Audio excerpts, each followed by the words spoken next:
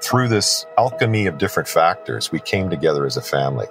And I mean, when I say everybody, from the public health officer to the WorkSafe regulator and to the construction sector as a whole, became one. There is no competition anymore. It's just solidarity as one. We ended up with this effect in BC, which we can be immensely proud of. The next crisis that comes up, I think that there's a foundation of trust and a foundation of relationship that was forged during COVID that will make those conversations and those decisions easier and more fluid. Hello, and welcome to Inside Construction, a podcast from the British Columbia Construction Association. I'm your host, Chris Atchison, president of the BCCA.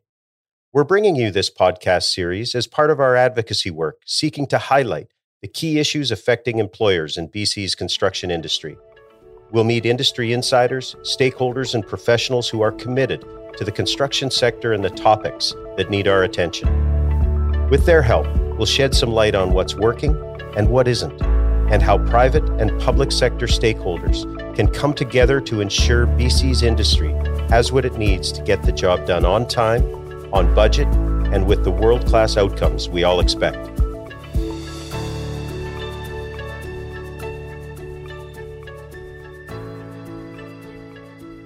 Across Canada and the USA, many jurisdictions shut down their construction industries as part of efforts to stop the spread of COVID-19. British Columbia did not. Designated as an essential industry, we kept working safely, often under conditions of extreme stress, under pressure to adapt daily, sometimes hourly, to the dynamic changes in the spread of the virus, as well as the unrelenting updates to provincial health orders and resulting safety protocols. As a key part of our industry's efforts to keep our workforce safe, an expert and industry-led committee, including over a dozen stakeholder organizations, came together, spearheaded by BC Construction Association and including BC's two major safety associations, the Council of Construction Associations, or COCA, and the BC Construction Safety Alliance, or BCCSA. That group provided a crucial mechanism for the industry. It led the way to quickly identify problems, communicate best practices, and work with government to ensure industry needs were understood. And the BCCA website quickly became the main go-to resource to help the industry navigate all the complicated issues. And our group of experts helped to provide timely and informative answers to questions coming in from contractors. Today, we'll be looking at some of the success stories and silver linings that came out of the pandemic, the challenges, the lessons learned, and what we would have done better had we known what we know now. In addition, we'll share thoughts on how COVID-19 has shaped the future of BC's construction industry for the better. To help me do that, I am joined by two of my esteemed colleagues, Dr. David Bispali, President and CEO of the Council of Construction Associations, and Mike McKenna, Executive Director at the BC Construction Safety Alliance. They are two of the many leaders who shouldered, along with BCCA, in our commitment to work through the challenges of the pandemic. Welcome to you both. Thanks, Chris. Thanks, Chris. So, Dave, I'd like to ask you to take us back and tell our podcast listener about the way in which the industry banded together in the early days of the pandemic to give our sector the best chance to navigate during those uncertain times. I mean, those were interesting times, and a remarkable response. Just like any other person that experienced the early stages of the pandemic, there was fear, there was confusion, and there was an overwhelming need to act. We came together, I think, organically in different ways to try to say, how can we, as good Canadians, respond to this crisis and support our members within construction? And what I really liked about those early times is that it was selfless. Everybody came basically, how can I help? What can I do? And what kind of remarkable things can we do together? The essential service designation is probably one of the most marquee moments of the early days. We fought really hard behind the scenes with government to make them understand that as the economy is moving forward, it is going to be critical that the number one driver, construction, is actually set up in such a way that it can carry on the work. And in those days, other jurisdictions were closing their doors. The other things that we did is we started to really adapt to a hybrid and virtual workspace. where we were connecting on almost a daily basis as a emergency think tank to try to determine what we can do and how we could set things up differently. That brought solidarity to the cause. It brought everybody together in a feeling of we're in this as a team. Old political fault lines disappeared and eroded overnight. People decided, what can we do to help in every respect they could? And, it has a really neat lasting effect, Chris. As we look back on it, we're looking at a situation where team spirit, that ability to work together to get something done that's above all of us, is now stronger than it ever has been before. And that legacy is probably one of the most remarkable aspects of the pandemic when we look back at it. Thanks, Dave. And Mike, I'd appreciate your perspectives of those early days as well. Remembering fondly that early on, yourself and the team at the BC Construction Safety Alliance coined an important and memorable phrase called comply or goodbye. Maybe just tell us what was happening within the walls of the Safety Alliance and the efforts of your team and this leading statement that guided us all through some of those crucial months. Absolutely, Chris. So, first of all, I want to give credit to who coined that phrase, and that was Kevin Miro of Miro Contracting. And we were having a conversation about, how to respond to what was very much a crisis for us in the moment. And he said, listen, what we're doing is we're just saying, look, if you don't adhere to the public health orders that have been publicly announced, particularly in an industry that is forward facing. And what I mean by that is that construction's unique in the sense that you're open to the eyes of the public almost all the time. If you worked in a sort of manufacturing sector, for example, there's four walls around you all the time. And so at a time when there was heightened awareness and heightened concern around infection related to COVID, this notion of, we need to behave ourselves as an industry. And Kevin said at the time, what he told his workers, he said, look, either comply with the PHO's orders or we say goodbye. So that comply or goodbye was something that really stuck with us. And I think it was a really good kind of mantra, if you will, for all of industry. And within the four walls of the BCCSA, again, to coin a phrase that our good friend Dave Buspali actually put together, we played this role of a curator and a creator. And, this industry is interesting from the perspective that saying plan to fail or fail to plan is something that's taken close to heart. I think construction's projects make money or lose money based on a company's ability to anticipate risk and to respond to risk. And so there were a lot of systems, processes, pre-pandemic plans, post-pandemic plans that had already been developed within the industry. And to Dave's point earlier, there was this selflessness, and everyone understood they were in the same boat together. If they wanted to, one, stay healthy, most importantly, and two, remain financially viable, they needed to respond as an industry really quickly. So we became this clearinghouse for plans that had already been created by some of the larger companies. And they selflessly gave those plans to us, and we were able to update them with our occupational, hygienist who, works with us on a full-time basis. And where there were holes, she and the BCCSA team were able to create things like, for example, when you're going up a man lift, and typically you can get 12 people in it.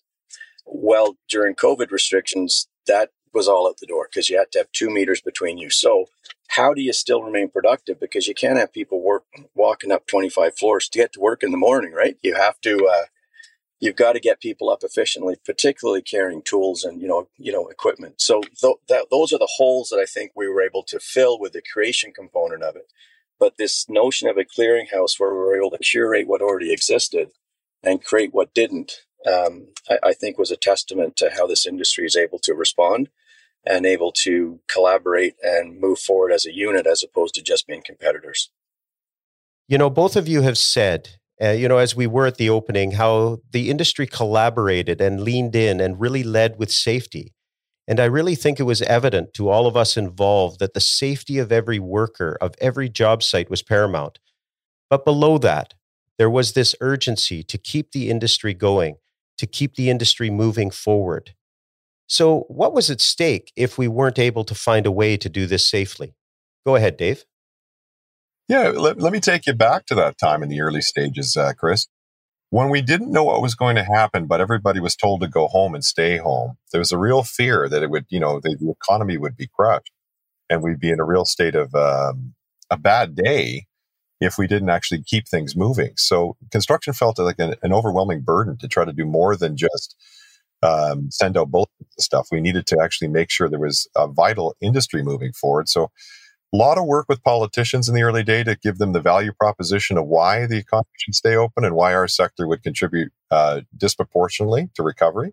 A lot of work done with individual companies to remind them that they can actually operate safely if certain things are put in place. And then all the other peripheral interfacing stakeholders, including the supply chain and others, to make sure that goods moved, trucks were getting the supplies to sites, people were doing it safe, things like testing and everything else that could be, come through that period was all available when it needed to be available. So we were safe. And I think our metrics stand for themselves. We're looking at a situation when we look back on it, our industry had a disproportionately low amount of people that were actually sick through the period because of the heightened awareness, the good coordination, and the enhanced safety pieces that we put in place through that whole period. Collaboration was key, and collaboration, I would argue, is our secret sauce. And how about from your perspective, Mike? What was at stake if we didn't get this right?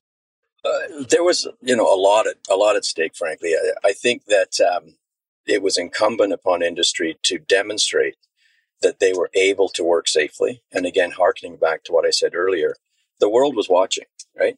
So I think that was a prime motivator. But I do want to emphasize over and above that, I think there was this kind of Churchillian moment, and not to be too hyperbolic about it, but, during the Second World War, it was important that, keep calm and carry on.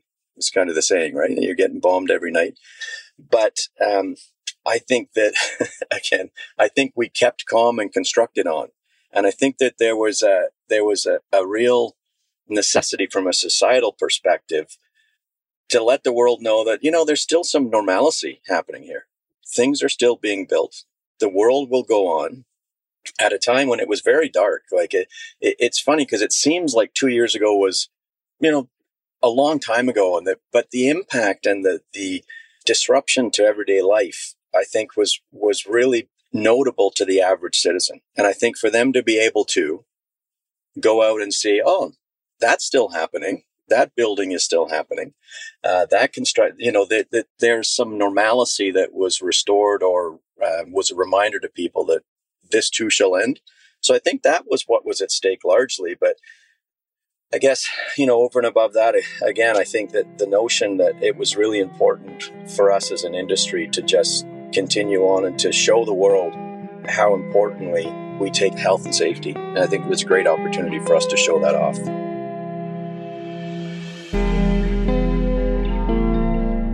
And if we remember back to those early days of the pandemic, there were also regular updates and changes coming from the Provincial Health Office and WorkSafe BC. So, Mike, from your perspective, what challenges came up when industry was trying to adapt to these, sometimes daily amendments that were kind of like do or die?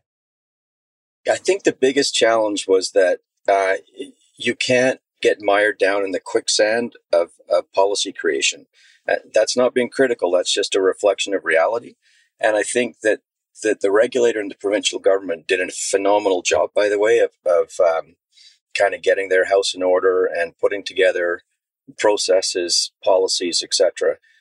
That said, the biggest challenge for us was getting stuff out in a timely manner. And I think that, with BCCA, COCA, BCCSA, we're not the regulator, but we're keenly aware that there's a provincial government that is trying its hardest to improve safety outcomes during a pandemic.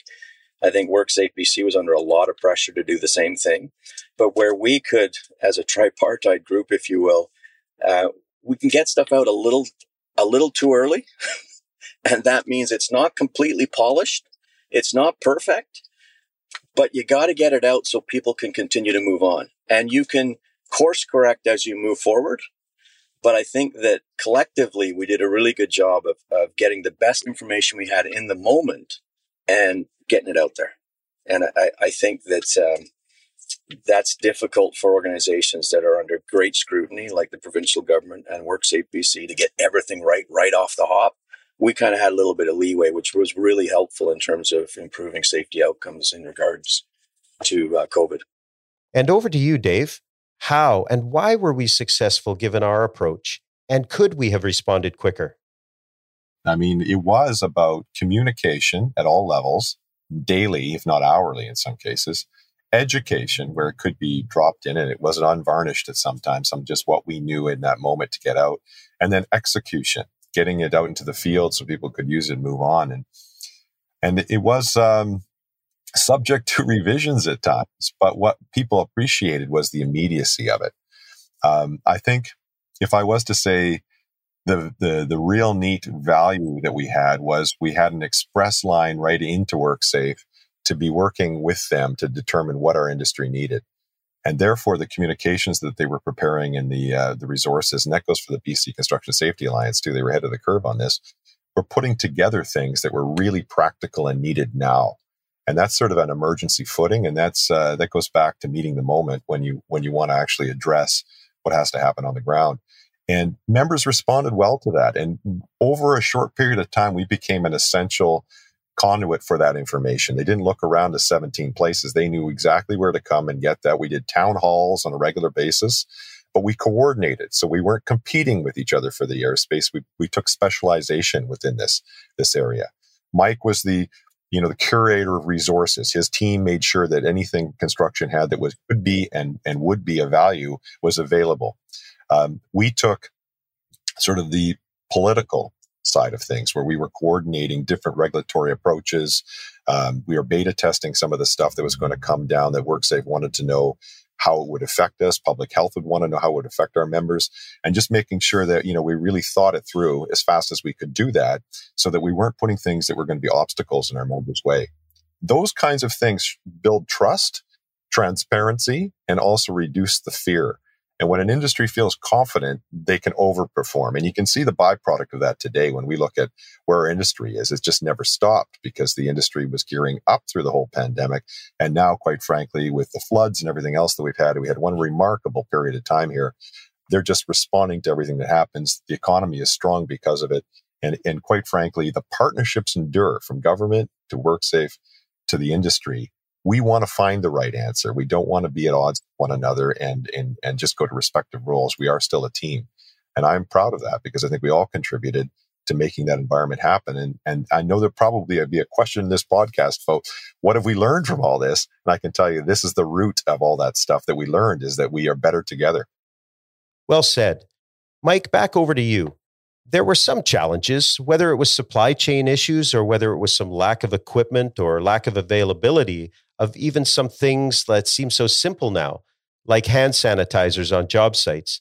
But from your perspective, what were some of the major challenges that really could have threatened our ability to work safe? I think, you've highlighted a big one, Chris, the whole supply chain thing. And I remember hand sanitizer was like gold.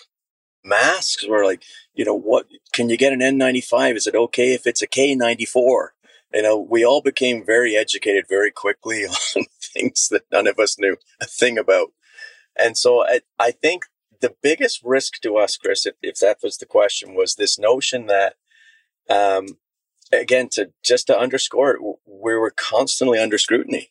You can imagine if you are in a sector that was shut down, and you're feeling the pinch and you're walking around and you're seeing construction sites still being productive, that it was really incumbent upon us as an industry to ensure that we were doing everything possible, not from an optics perspective, but to ensure that we were protecting the public as well as each other on site. And I think that as an industry, this notion of comply or goodbye, it took hold really quickly. And I think it was really important that it did because, look, in a way, we were kind of blessed as an industry to keep going, particularly if you look at the jurisdictions around BC and how many of those were not able to achieve it. We didn't see a huge spike in COVID cases. This is an industry that every day they show up on site and they're presented with problems, and they've got to solve those problems so they can keep working. And they show up the next day and they got a new set of problems. Very adaptive, very creative, very entrepreneurial. And I think that shone through at the end of the day in ensuring that the public felt that they were also being protected, given the fact, even so, that we were still being deemed an essential service. And Dave, from your perspective, how important was the fact that the construction industry was already well-versed with the notion of PPE, and that the pivoting and the adaptations that were required, well, we were already well set up and familiar with the ability to do so? Well, that's a good question, Chris. I mean, we look back over the last 20 years, construction is predicated on safety. I mean, we don't do work. You don't stay in business unless you do it safely. And increasingly, that's just become not only the norm, but the expectation that everybody expects is that we're going to do it as safe as we possibly can. Our industry statistics bear that out. And of course, when COVID hit, we already had safety officers in place. We already had safety culture in place. We had a number of the ownership group throughout the system that wanted to be gold standard and wanted to. And there's also, a natural competition among companies within our sector to try to be the best. So this became one of those areas where we wanted to overperform, and you could see it in people. I give you an example of, sharing best practices. These are something that companies would keep close to their chest in the old days. This is how we do it, and you can do it your way, but this is our secret methodology for how we do it. All of a sudden, we're saying, hey, we need to make sure those small companies, because we are made up of medium and small companies, all have the same chance that we do, the large primes, to be able to make sure everybody has everything they need to be safe and everybody go home safe. So off we go. Here goes the policies out to Mike, and Mike would then recirculate that out to everybody and curate that and make sure these templates were available for people to be as safe as they possibly could and get home safe. And I mean, you just saw this. I mean, it sounds a little bit romantic looking back at it almost, but it was not the same in every jurisdiction. In BC, through this alchemy of different factors, we came together as a family. And I mean, when I say everybody, from the public health officer to the WorkSafe regulator and to the construction sector as a whole, became one. And when that happened, that was that moment, I think, Mike, that you spoke about. It's one of those sort of you're proud to be a part of, because everybody's trying to get to the same place. There is no competition anymore. It's just solidarity as one to try to do the right answer. And then when you start to see what that means to the statistics, meaning that people weren't getting sick, and if they were, everybody was there to support them, and everybody tried to find the right answer and work to the spirit beyond what the standards were set, we ended up with this effect in BC, which we can be immensely proud of. And that's the secret here, is that everybody banded together, pulled together, and pushed it through the other side. And that's why, as we sit back, sometimes we understand the effects that took place to get us there. And there was the other things that we don't understand, and I guess we'll be processing for years, is what was it that was unique about BC that really was the electricity that did that? Because talking to Washington State and Alberta, not quite the same effect. So we did something special here. And I think that's what will be remembered when we look back over the pandemic, that it was our moment, and BC really raised the occasion. Now, starting with you, Mike, I want to pick up on that thread just from our limited knowledge of what did happen in other jurisdictions. Maybe you can touch on what you know about what happened in some of those other jurisdictions and why maybe their experience was different than ours. Well, I've mentioned it before. I mean, there were other jurisdictions that construction was not deemed essential. Right? In fact, more than not. I think what's unique about British Columbia is a lot of what you're doing right now, Chris, and that is there's a unification that happens, and this podcast is an example of that you've got two organizations in COCA and BCCSA that have strong connections with BCCA and others, that I think that's a unique environment. In fact, we've collectively, the three of us, spoken with jurisdictions outside of British Columbia, and they're fascinated by that, because in a hyper-competitive industry, where people are losing bids on a point, the notion that safety is not a competitive advantage is well understood within British Columbia. And I think that was the distinguishing secret sauce feature, is that when things got rough, industry coalesced around what was the right thing to do. And rather than be individualistic about the approach, there was more of a collective response. I'm not saying everybody's singing Kumbaya for the rest of eternity, but I think that as an industry, that was very unique in British Columbia because of the existence of organizations that are supported by BCCA and COCA and BCCSA. We represent all of construction, right? And I think that those conduits, those communication pathways allowed us to bring people together really quickly. And that is unique. And I don't know that people fully understand how unique that is. Because when you go outside of the province, oftentimes there's two safety associations. There's a heavy construction association. There's a regular construction, air quotes for those that can't see me. But in BC, we kind of figured it out, right? We just got to do this together. There's some things we're always going to compete on. We're always going to want to get the best job. We're always going to want to be perceived as the best builders ever. But when it comes to safety, you know what? We're not going to argue about that. You know, we're going to come together because united as a group, we're much more impactful than we are from an individual standpoint. Dave, if you could just offer your perspective on that as well, because I know you're familiar with some other jurisdictions too. I mean, one of the things that comes to mind is that nobody tried to take center stage. I mean, it just occurred to me right now that everybody had their head down and did the work that needed to be done, and then looped the people that were essential into getting the messaging. And there was no showboating. There was no, our organization does it best, so come to us, and some other organization trying to pull in a different direction. It was just sort of a self-selection or a reorganization of everybody took point on a particular piece that needed to be done. And we all worked in harmony to do that. And, you know, when I look at the different jurisdictions out there, that did not happen in other jurisdictions. In some cases, there were a lot of organizations that were flat-footed. They didn't even know what to do to respond to the pandemic. We took our lead from the ground conditions. And that's why it was not a moment where we had to sit around and wait for being told what to do by the regulator or the government. We knew the industry itself knew what it needed to do to stay viable. And again, we reap the benefits of that. We have a tremendously strong economy today because of the work that was done through that period. All the members, again, should be congratulated for their contribution to it. And I guess we're the envy of a number of other jurisdictions during this period. We also were lucky to have in Bonnie Henry, our chief medical officer, the opportunity to have somebody with strong leadership. I mean, she really did, you know, love her, hate her, or love all the little nuances. She still was a tremendous leader during this period.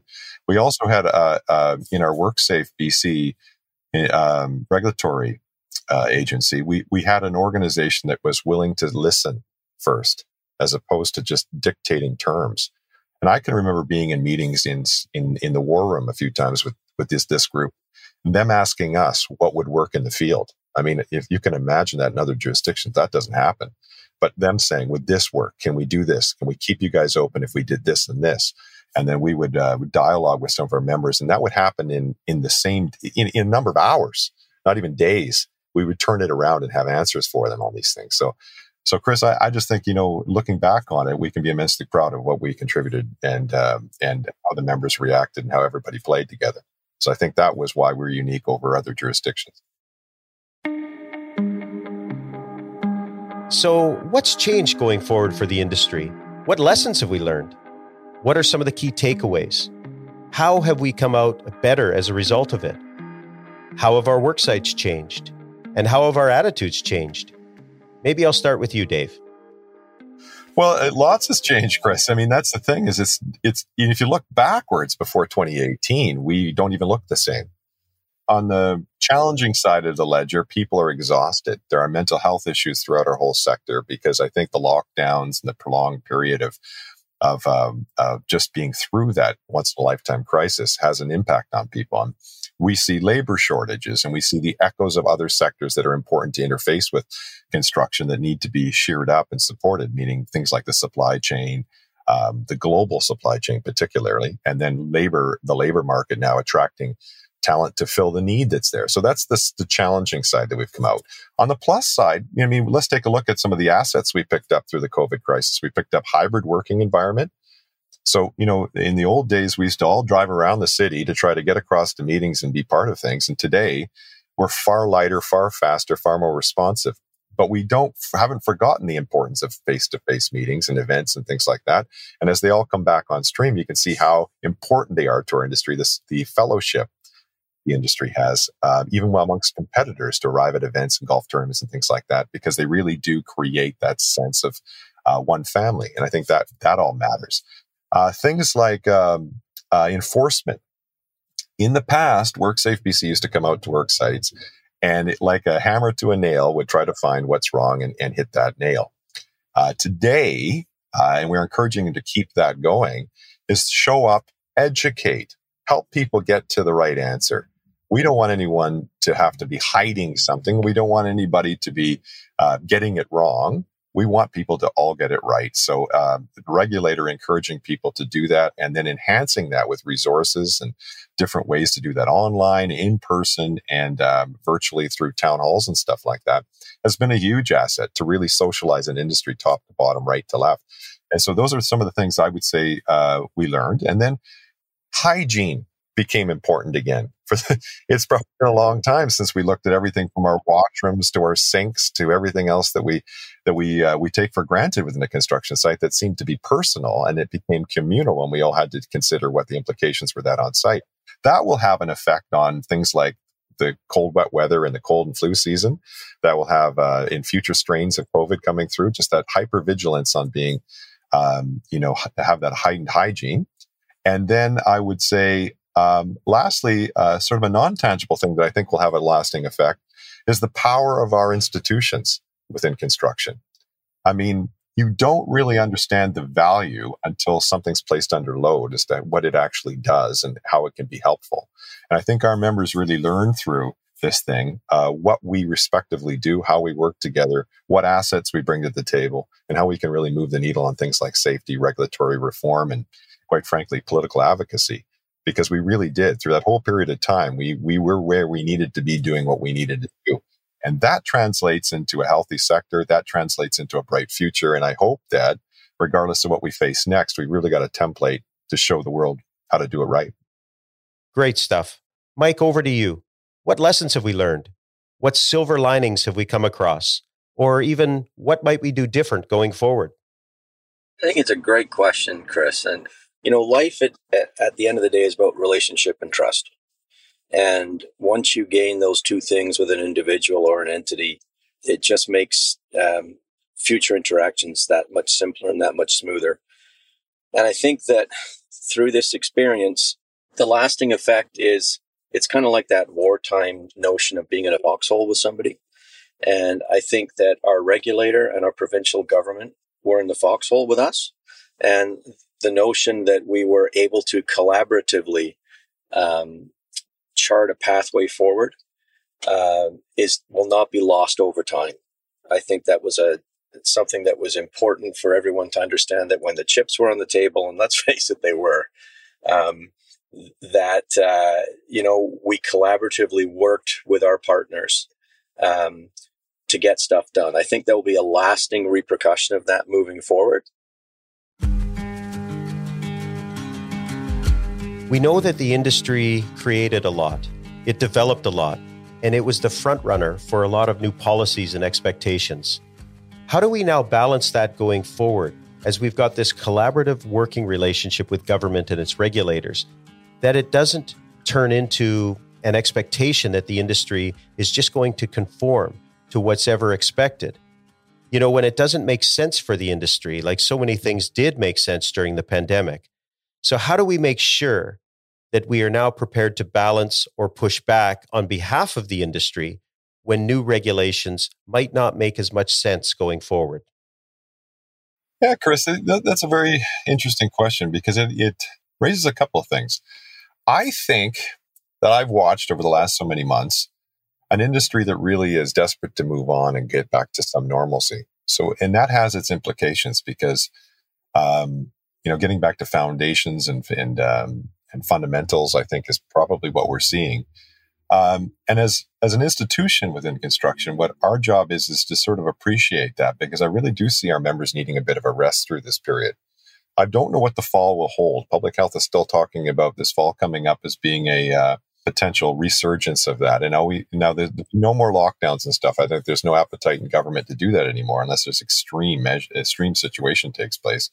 But it does behoove us to remind people coming in this period about things like getting an update in your booster vaccination, that kind of thing, making sure practices are reset and underscored, but at a lighter touch.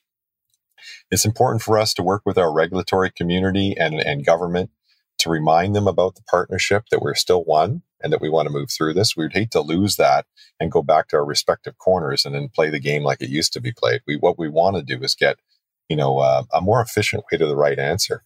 And then for our colleagues within industry, the one thing that we held together, and I think really well, is this notion of coming together to coordinate, to talk about what we're respectively doing, and to try to take point on issues or work collaboratively where necessary. Club 345 is something that was started in the middle of this thing, and it's endured to this day, not the same frequency, but it allows us to come together and talk about what we want to do and how we do it. Those kinds of things didn't exist. And those are legacy investments I think we want to make sure we maintain. And then there's also, I think we want to get back to basics around listening to our membership again, because the challenges have changed. It's not as easy to spot the 3 or 4 people that were sick on a construction site and swap that out for the 20 or 30 that may have mental health issues or maybe dealing with substance abuse or these kinds of things. They're all, in effect, a byproduct of a once-in-a-lifetime crisis that people as people have gone through that have not necessarily all come out evenly. And our workforce is made up of a very complex and challenging demographic. And what we need to do is make sure that that group is supported in their new needs and that the resources are there to make sure that we're supporting them top to bottom, right to left. And I said earlier, small, medium-sized companies are going to need support around the changing regulations and rules, the intelligence of what's taking place on a daily basis and what needs to be circulated as fair and equitably as possible. So we've got a lot of work to do. And then as a final thought, I would say we all need time to recover. Because I think as an industry, as the institutions that serve the industry, as members within the industry, we haven't taken a moment to process what that did to us individually. And it has affected us in some way. It may be profound, it may not be, but it still affected us in one way or another. And, some time to process that and to get through the other side, I think will make our industry healthier and ready for other challenges as they come around. So that's what I think really, what I'll be watching over the next little while. Thanks, Dave. Now, something you said made me think of a great question to ask Mike about the way our industry was so macho in its attitude about coming to work even when you were sick. And now it seems like such a faraway occurrence where there was even the case. I remember going to work sites early on in the pandemic where people overnight were just being encouraged to stay home. So in your experience, Mike, is that something that has been a remarkable transformation for this industry? I would say yes, 100%. This whole notion of mental health, I think it is something that we're going to be tackling. But the idea that if you got the sniffles, just stay home was, you're right, Chris. It was that time where man up and come to work and everything's going to be good. I think folks are seeing that there's a negative mental health aspect to that viewpoint, as well as a physical health perspective. If you lose half your work site because or your workforce because one person was sick, that's certainly not going to translate sort of moving forward. But I think that as well, Dave touched on this this notion of mental health. I think is going to be something that is part of the transformation post COVID. There's a competition for workers out there, right?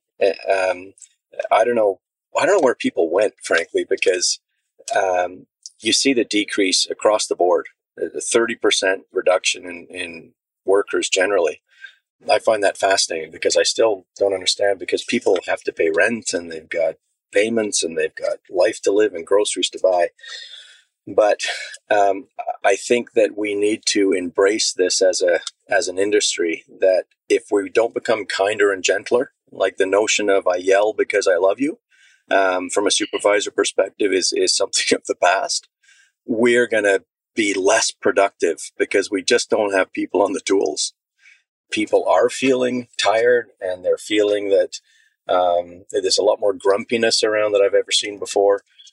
But I think that we need to take that seriously, because other people are going to scoop those workers up. And if we don't, as an industry, take that side of things more seriously, I think we do it at our peril, Chris. Thank you both for that. I think it's clear that we're all really proud of the work that we were able to do in those early days of the pandemic. And it's been great to see how that work has made some positive changes for the workforce.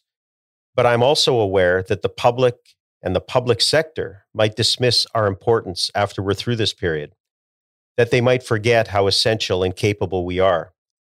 So my last question is, what can we extract and carry forward from this that will help to ensure that this foundation holds fast? Mike? I think what we can carry forward is this notion that we are an industry that cares, right? Safety is a priority. I'm a father of 4.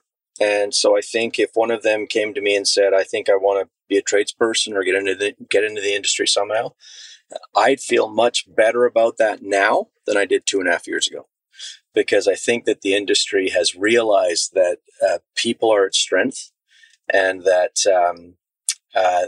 folks need to feel like they're being looked after, like they're being cared for. And so I think moving forward, that is something that we can learn. That's something that I think has changed. I think the idea that we want to attract workers, we want to show the world that we are an industry that cares about people, that shows leadership, just as you said, Chris. And I think that we have a wonderful opportunity before us to grow the industry and to emphasize the positives that we did during COVID with a view to improve and strengthen our position moving forward. And for a final word, Dr. Dave Bespali. Well, I'll say a few things. I think, if we can come through a pandemic like that, the way we came through it, then our best days are ahead. I mean, in all fairness, when you just wander around any part of the city, anywhere across the province, rural, remote, building, it's everything is happening. Roads are being fixed. Everything's being done. It's remarkable to think of the contribution made by the sector to the society as large. That gives government the opportunity for social programs and things that need to happen to make society whole. So I guess my message would be, as a final topic, this would be to the members themselves that are listening to this podcast. Thank you. Thank you for stepping up and being part of something that's historical. Thank you for your contribution. Thank you for being serious about getting through this and honoring the moment of, if we leave this sector open, show us you can be safe and show us that you can keep the economy strong. And on both accounts, without exception, the sector itself made that happen, and everybody should take that home. You may not understand it today, but in the futures, when people ask about the pandemic, you will. You will tell your grandkids that you were part of something that was special, and BC was special amongst all the other jurisdictions that are around us right now. And then from COCA perspective, just happy to be on this podcast, Chris. I think this has been a lot of fun for me. I just want to thank yourself for organizing it. It is important we look back at these moments that are as big as they were and not just move through time. It's important to celebrate the milestones, honor the contributions, and then finally, really make sure people are aware that they're part of something remarkable. So thank you, Chris. Appreciate the opportunity. A sincere thank you to Dr. David Bespali, President and CEO at the Council of Construction Associations, and Mike McKenna, Executive Director at the BC Construction Safety Alliance. COVID-19 is not over, but it has become manageable. We hope that this holds true during the coming weeks and months as we head into winter, and of course in the years ahead as well. But we also must fully accept that even if the worst of COVID-19 is behind us now, that there will be other challenges that call upon government, in partnership with our massive construction industry, to lead the way to resilience and recovery. Now, whether that challenge is a health emergency such as a virus, or the continued escalation of catastrophic weather events such as wildfires and floods, or a natural disaster such as a massive earthquake, we know 2 things. 1, BC's construction industry will be called upon. And 2, we will be ready. It is our vision that the provincial government, in this relative time of calm, work with the industry to establish protocols that will help us move even more quickly, assuredly, and effectively the next time we are called upon. There really isn't any time to waste. I'm Chris Atchison, President of the BC Construction Association, and this has been Inside Construction.